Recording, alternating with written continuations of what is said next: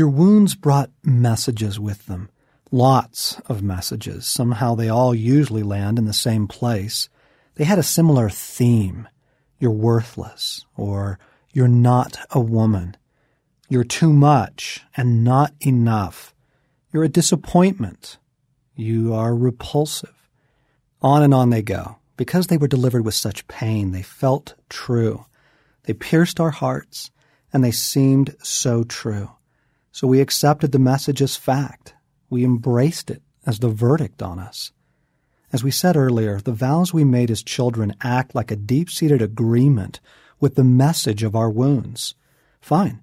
If that's how it is, then that's how it is. I'll live my life in the following way.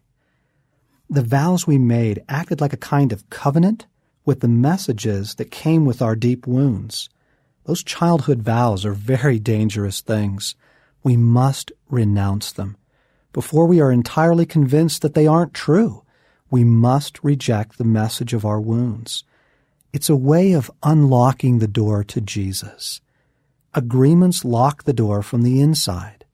Renouncing the agreements unlocks the door to Him.